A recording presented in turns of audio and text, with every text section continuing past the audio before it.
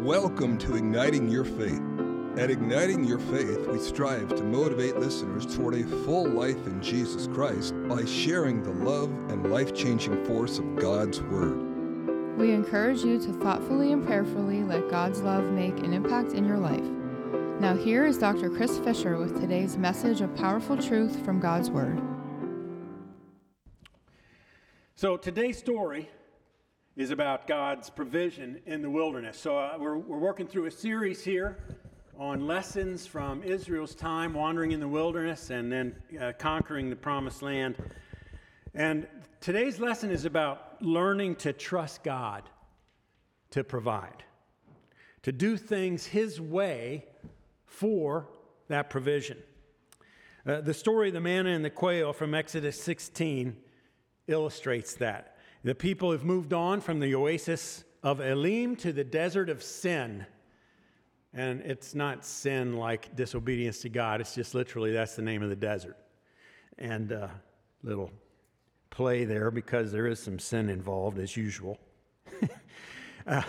In the desert, the whole community grumbles against Moses and Aaron. And the Israelites said to them, "If only we had died by the Lord's hand in Egypt. There we sat around pots of meat and ate all the food we wanted. But you have brought us out into this desert to starve this entire assembly to death." Just get your head around this for a minute. How quickly they've forgotten God's power to provide and care for them.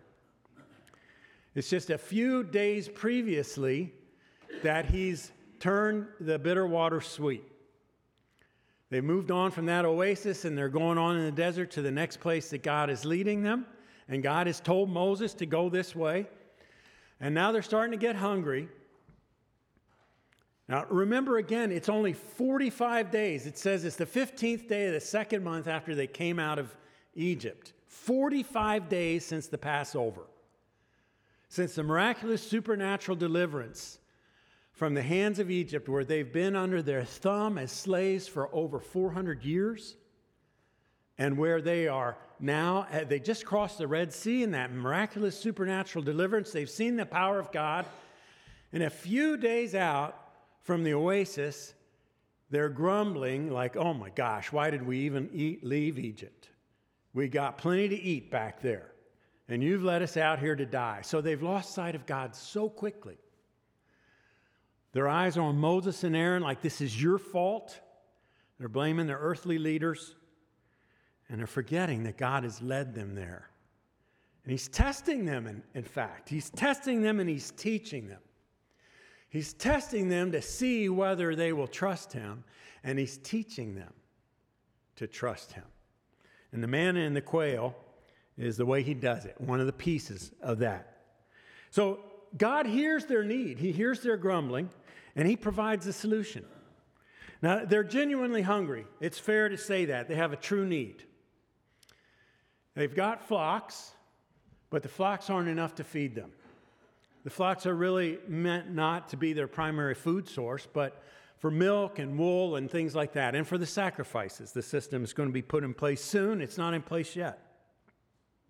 There were many people. There's a census that's taken somewhere that shows there's over 600,000 men, plus women and children. So, right, 3 or 4 times 600,000. So there's a lot of people and they need food. And where's it going to come from? At least that was one thing they got when they were slaves. They may have been worked to the bone. They may have been mistreated. They may have been oppressed, but they always got something to eat. And now they're out in the wilderness. There's no Walmart nearby, no giant food store or Pharaoh's warehouse market. They're hungry. And they don't want to kill their flocks for food, so they complain. "It's your fault, Moses and Aaron. You led us here." Even though it was God who told Moses and Aaron to lead them there. They still don't know the Lord or trust Him. And they only know Him indirectly through the experience of their leaders, really. And that's one of the things that's happening in the wilderness. You see over and over again that the people shrink back from trusting God. They've got their eyes on earthly things They get afraid, they get discouraged, they start grumbling, they start complaining, they start blaming their earthly leaders. And all the time, God is here in the wilderness teaching them that He's God and He is able. He's able to provide. He's able to take care of them, even supernaturally against all the odds in the face of overwhelming opposition, enemies that are more powerful than them, forces that they can't deal with. And He is able. And God hears this need, and He tells Moses how He's going to meet it. The Lord said to Moses, I will rain down bread from heaven for you. The people are to go out each day and gather enough for that day. This is verses 4 and 5, Exodus 16. In this way, I will test them and see whether they will follow my instructions. You see there? God's testing them. On the sixth day, they're to prepare what they bring in, and that is to be twice as much as they gather on the other days. And then God appears before all the people in the pillar of cloud. Now, they remember the pillar of cloud because He came down and stood between them and Pharaoh's army at the Red Sea. They've seen the pillar of cloud by day leading them, and they see the pillar of cloud, and they're, oh, right, God is God. The Lord's building their faith by providing for one need after another. In that way, they will learn to know that He is the Lord, the true God. You know, as believers, you should be doing this daily. You should be asking God for what you need and seeing Him provide it, and then your trust in Him will grow as He answers that need. Now, sometimes He doesn't answer right away. I remember as a young man in seminary, I was praying for a wife. Anybody ever done that? And she didn't come right away, right? It's probably a good thing because God was working in me to mature me. If He had given me a rife right away, it wouldn't go so well.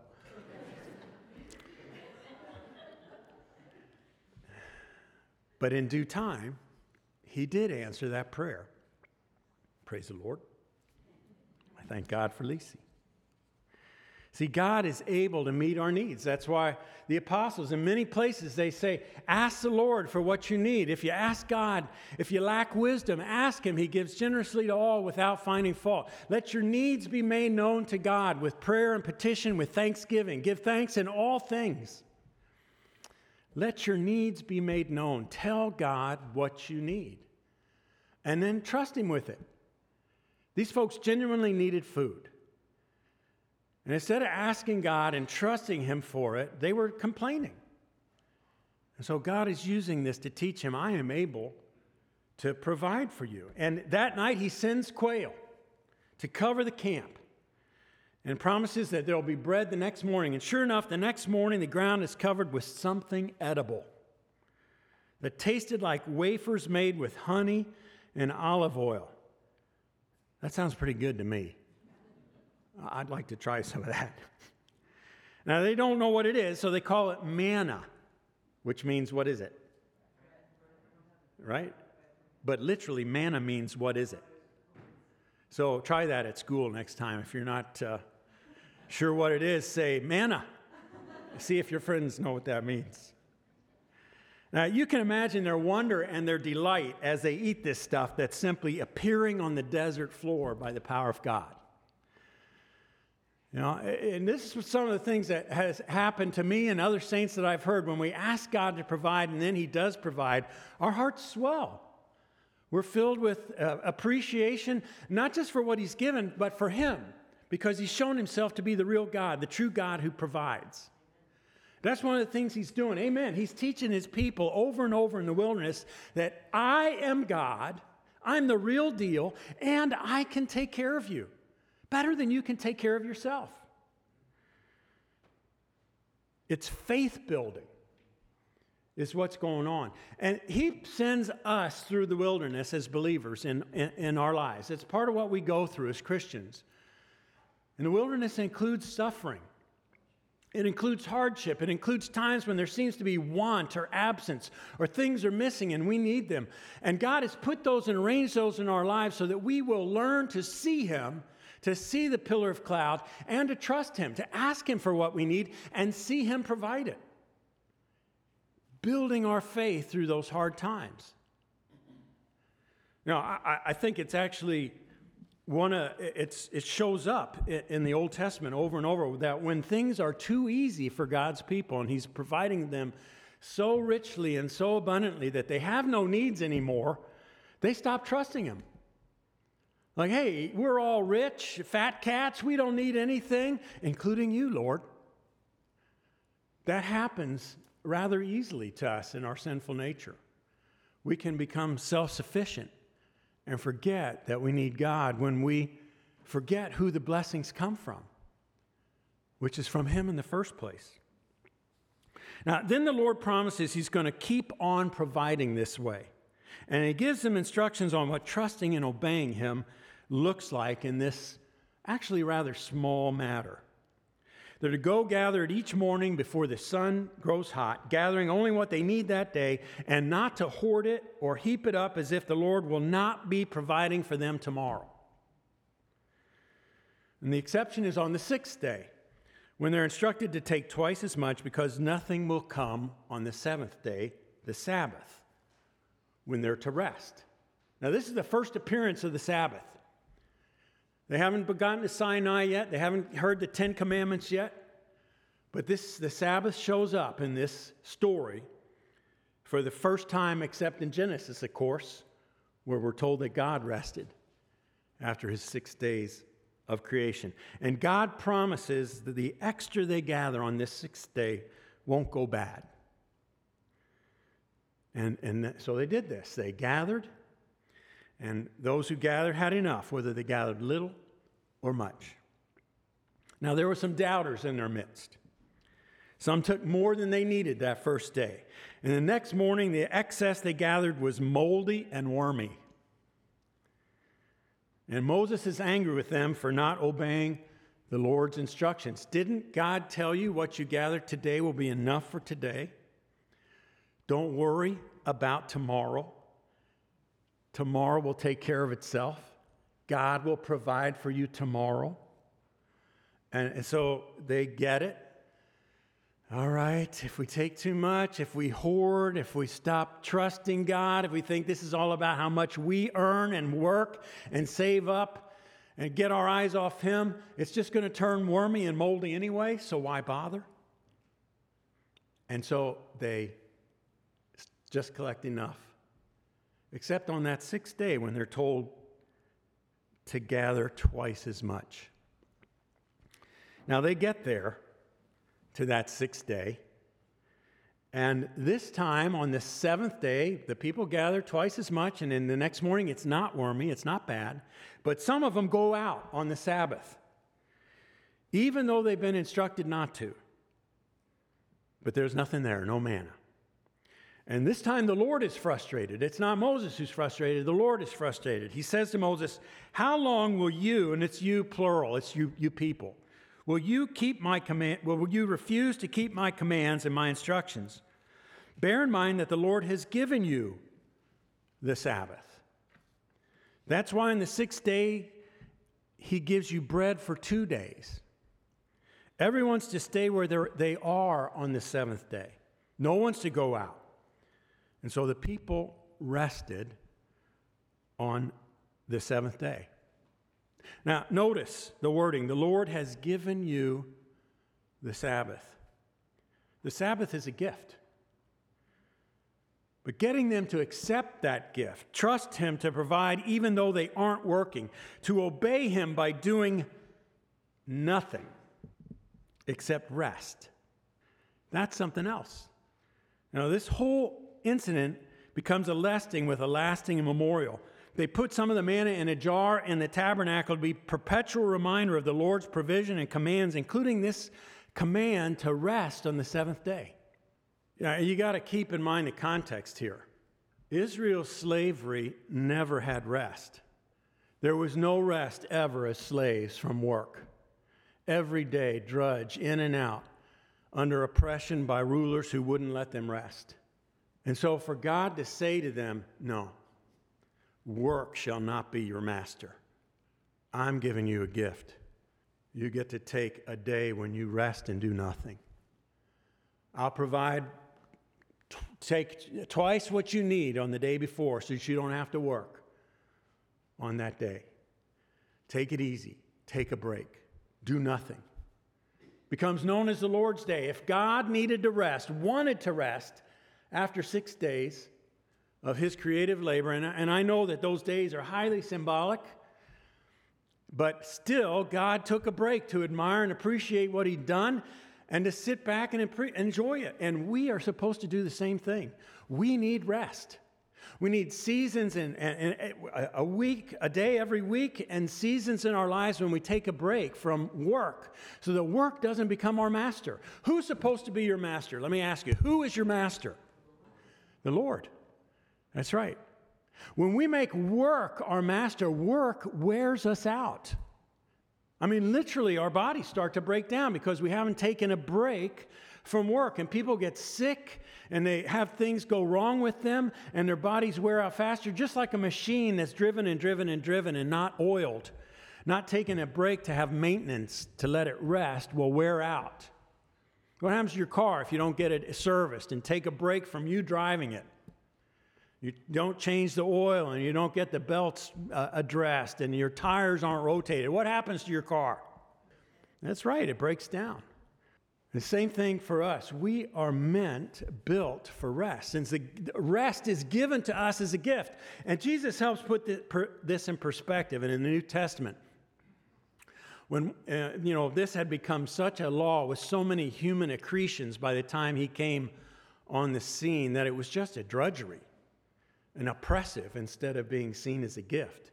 And he reminds them, after his disciples being hungry, are picking grain from the field and eating it as they walk along. Just basically getting a snack. And he reminds the Pharisees that the Sabbath was given to you as a gift. It was made for you. You weren't made for it. It's not as if you were built to serve it. It is simply a gift given to serve you. And he helps kind of release them from the oppression of their own man-made interpretation of this stuff. And God does keep providing. He is faithful to take care of them, even though they're resting on the seventh day. The manna keeps coming 6 days a week for the next 40 years, until the day they cross the Jordan River and enter the promised land under Joshua, when now they can, in this new land, not in the desert, not in the wilderness, not moving around anymore, they can eat the fruit of the land and grow their own crops. Now, there's a bunch of life lessons here for your faith. For my faith. God knows your needs. Ask him to meet them. Trust him to provide. And it may not be the way you want it right away. Do you think that those folks wanted bread to appear from heaven? It probably wasn't even in their imagination that could happen. And yet God provided supernaturally and partly to show that he is God. Tell God what you need. Let your needs be made known, and then trust him with those needs. Thank him that he's heard you, and trust him to answer you in his time. He has a way for those needs to be met, and his way is the best way. If you look back at the patriarchs, you see, especially in Jacob, his failure to trust God to meet his needs and trying to connive and manipulate to get it the way he thinks he should get it. It's trouble for him over and over. He too had to be broken down till he came to the place where he would trust God, even to that wrestling match where God puts out his hip. So he can't trust in his own strength to run away and defend and protect himself anymore. He has to trust God. That's part of the lessons. One of the lessons God wants us to learn, that he can meet our needs better than we can. That he's able to defend us better than we can defend ourselves. That he can be trusted for justice better than we can give it to ourselves. Now, there might be some work on your part involved. The Israelites had to get up early to harvest that bread. By the time the sun came up and got hot, it melted it away. So if you were sleeping in your tent, sleeping late, you might miss your daily bread. There is a part that they had to play in being faithful to go out and get what God had provided for them. But it was enough. When they got out there, it was enough, and one day's stuff was enough. God doesn't want you to be burdened by what's going to happen tomorrow. And I know some planning for the future you have to do. But to worry and be anxious and try to accomplish the trouble of the future today is a burden that also wears us out. That's why the manna he gave them was enough for the day and said, tomorrow you have to trust me afresh. I'll be there for you. I'll provide for you. Keep on trusting him to provide. One of our dangers as the people of God is that we trust God initially to take care of us, but then we back away from that trust and resort to our own power to try to solve life's difficulties. Just like the Israelites trying to make more manna, take more manna than they needed each day, only to see the extra turn wormy and useless. Or like the Galatians, if you read their letter, they start in the Spirit, trusting God. We are forgiven. We don't have to work to do the law anymore to please God. We've been accepted in Christ. But you read what happens to them. They turn back to the law. Somebody convinces them along the way, oh my gosh, you got to be circumcised to get into heaven. You got to do this or that legal requirement from the Old Testament law to get into heaven. And they revert back to their own strength to try to keep the law. You know, the Sabbath is actually a nice focal point way to think about how we're freed from the law. Jesus says the Sabbath was made for us, not we for it. It's a gift of rest from work, and to trust God will provide even though we're doing nothing on that day. That he'll make our work of 6 days enough to last for our needs for all 7. When we don't take that work, that Sabbath rest, work becomes a tyrant like the slavery of Egypt. It's a day given by the Lord to remember him and honor him. As God rested, so we rest in honor of him, but also in honor of the fact that we're made to be like him. If he needed to rest, who are we to think we don't need to? If we're made in his image. But we're not under the law, so that we have to observe the Sabbath or else face the death penalty. If you read on a little bit later in the wilderness, there's a guy who goes out to collect firewood on the Sabbath. And Moses is like, oh boy, that's really over the top. What are we going to do with him? God, what's the solution? God says, stone him to death. Because by that time, they're way in to having seen God provide supernaturally for them over and over. And he should have learned the lesson years before. But also because that represents the exact impossible to keep nature of the law. You know that those who rely on the law in order to please God are under a curse. Because it says whoever doesn't fulfill every piece of this law is under a curse and subject to death. So in the New Testament, we're free from keeping the Sabbath as if it was some kind of legal measure of whether we're going to be saved or not. But it's still a gift to us. Jesus broke that mold when he became our Sabbath himself, resting from the works of the law. We can rest from them because we've died to the law through the body of Christ. So we don't live under the law anymore. We live by the Spirit. It's interesting, Brian, we were actually supposed to read from 2 Corinthians 8. Did anybody catch that? But you picked Romans 8. And Romans 8 is about living by the Spirit, not by the law, not under the flesh. So the Spirit must have directed you there. Maybe so. Maybe so. It's worked out. Because we're not under the law anymore. We died to the law through the body of Christ. When he was on the cross, we who have been baptized into him, we died there with him. We're set free from the law. So we don't observe the Sabbath anymore in order to somehow please God as if this is going to save us. And there are churches who interpret it that way. But rather, we receive the Sabbath as a gift to take a break from the tyranny of work. Now, work itself is a gift, even though it's hard, but when we only work, that's when it becomes a tyrant. We're supposed to take a break in order to rejuvenate ourselves and also to honor God. So, you see it in the early church over and over again. They're instructed when they gather on the first day of the week. That's their Sabbath, Sunday, the day the Lord raised from the dead. It's called the Lord's Day for that reason. the day of resurrection. Don't forsake meeting together, as some people have done. We gather to worship on Sunday to stir each other up in faith, to hear instruction, teaching in the Word, to worship God together, to build each other up in the faith.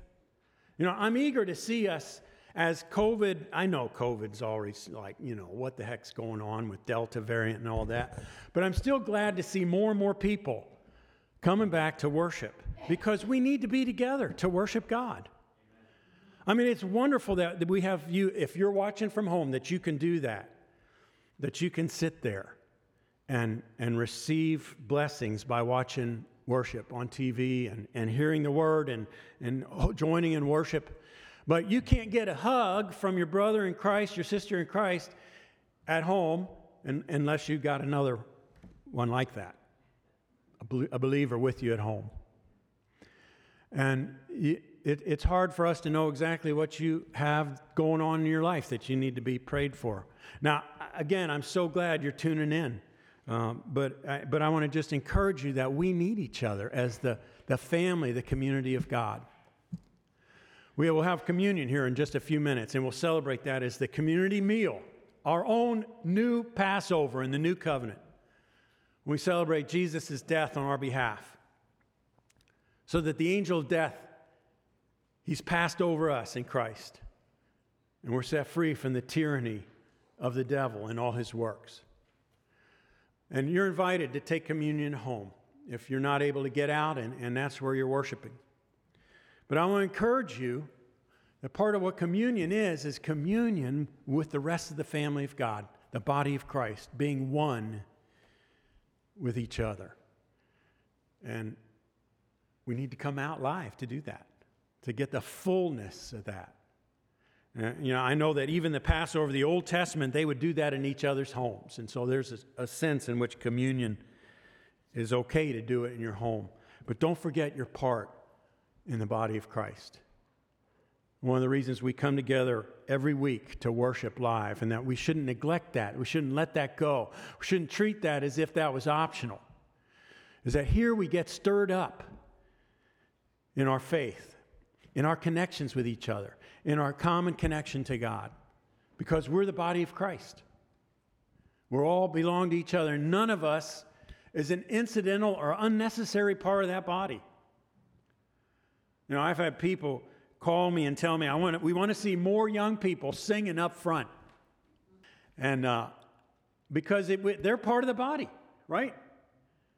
How much did you enjoy when you saw the youth Sundays back earlier in the summer? Right? They're not like an invisible, optional part of the body. They're an essential part of the body. Each one, everyone is. You have a contribution to make towards the body, that the body will be the poorer if you don't make it.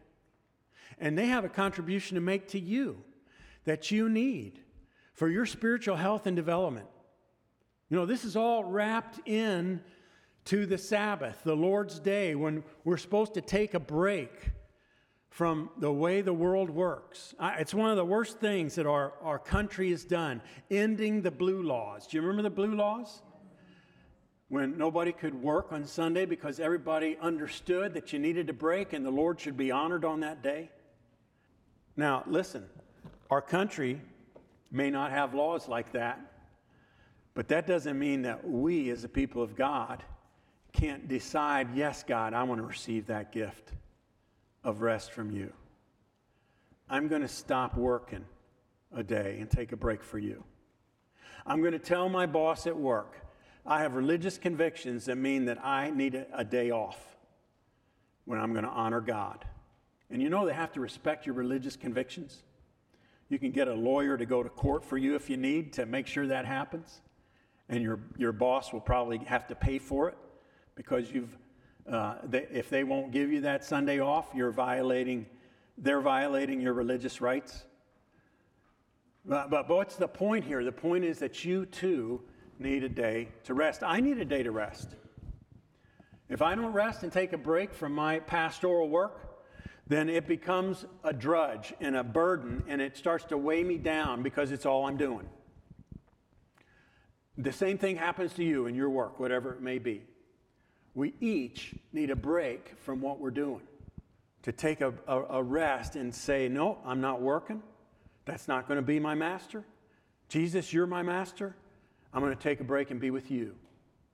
Do I need to say this again? Are we getting it? Let me get a hammer.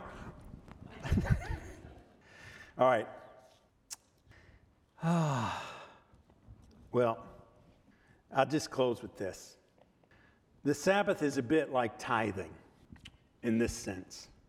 You know, when we tithe, we give a proportion, a tenth of what we have, what we've earned, to God. In recognition that God gave us the power to earn in the first place, and to honor Him with that portion. And that shows up in the New Testament when Paul says, give in proportion to what you have. Not what you don't have, but give in proportion to what you have. Save it up. Gather it on the first day of the week.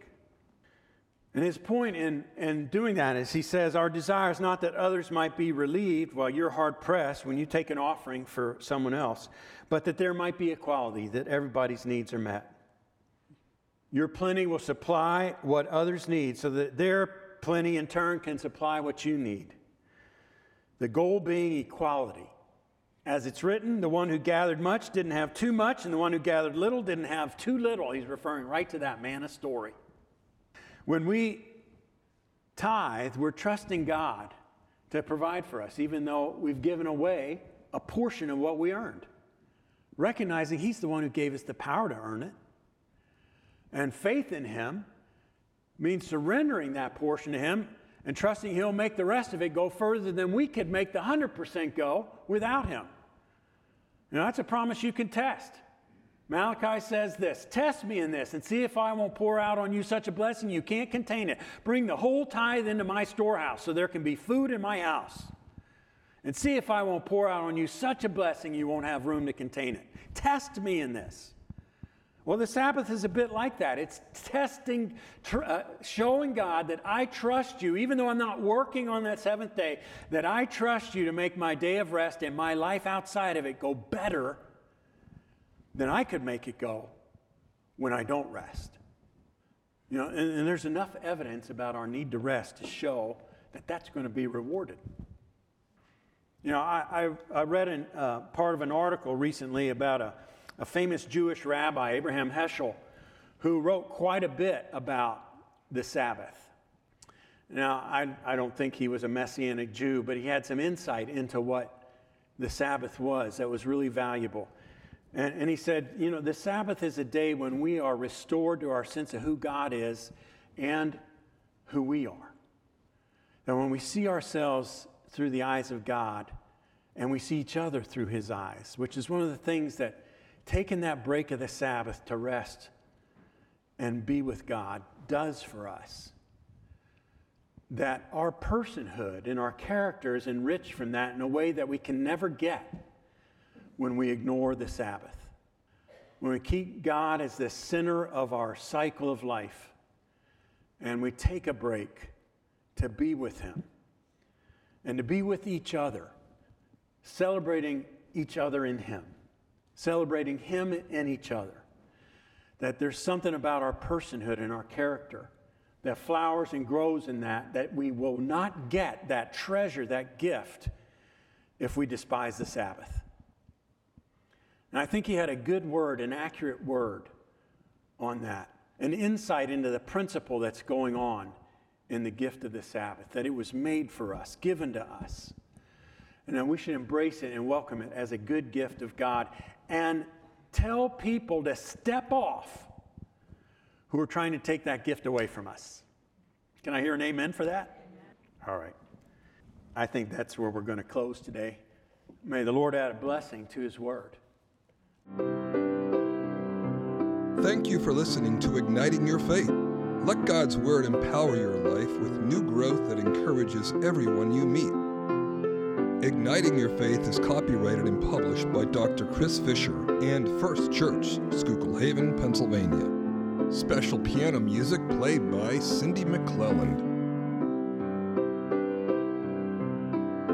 You can find more information about Dr. Chris Fisher, this podcast, and the church at our website, havenfirstumc.org. We hope you will join us again next week and let God ignite your faith.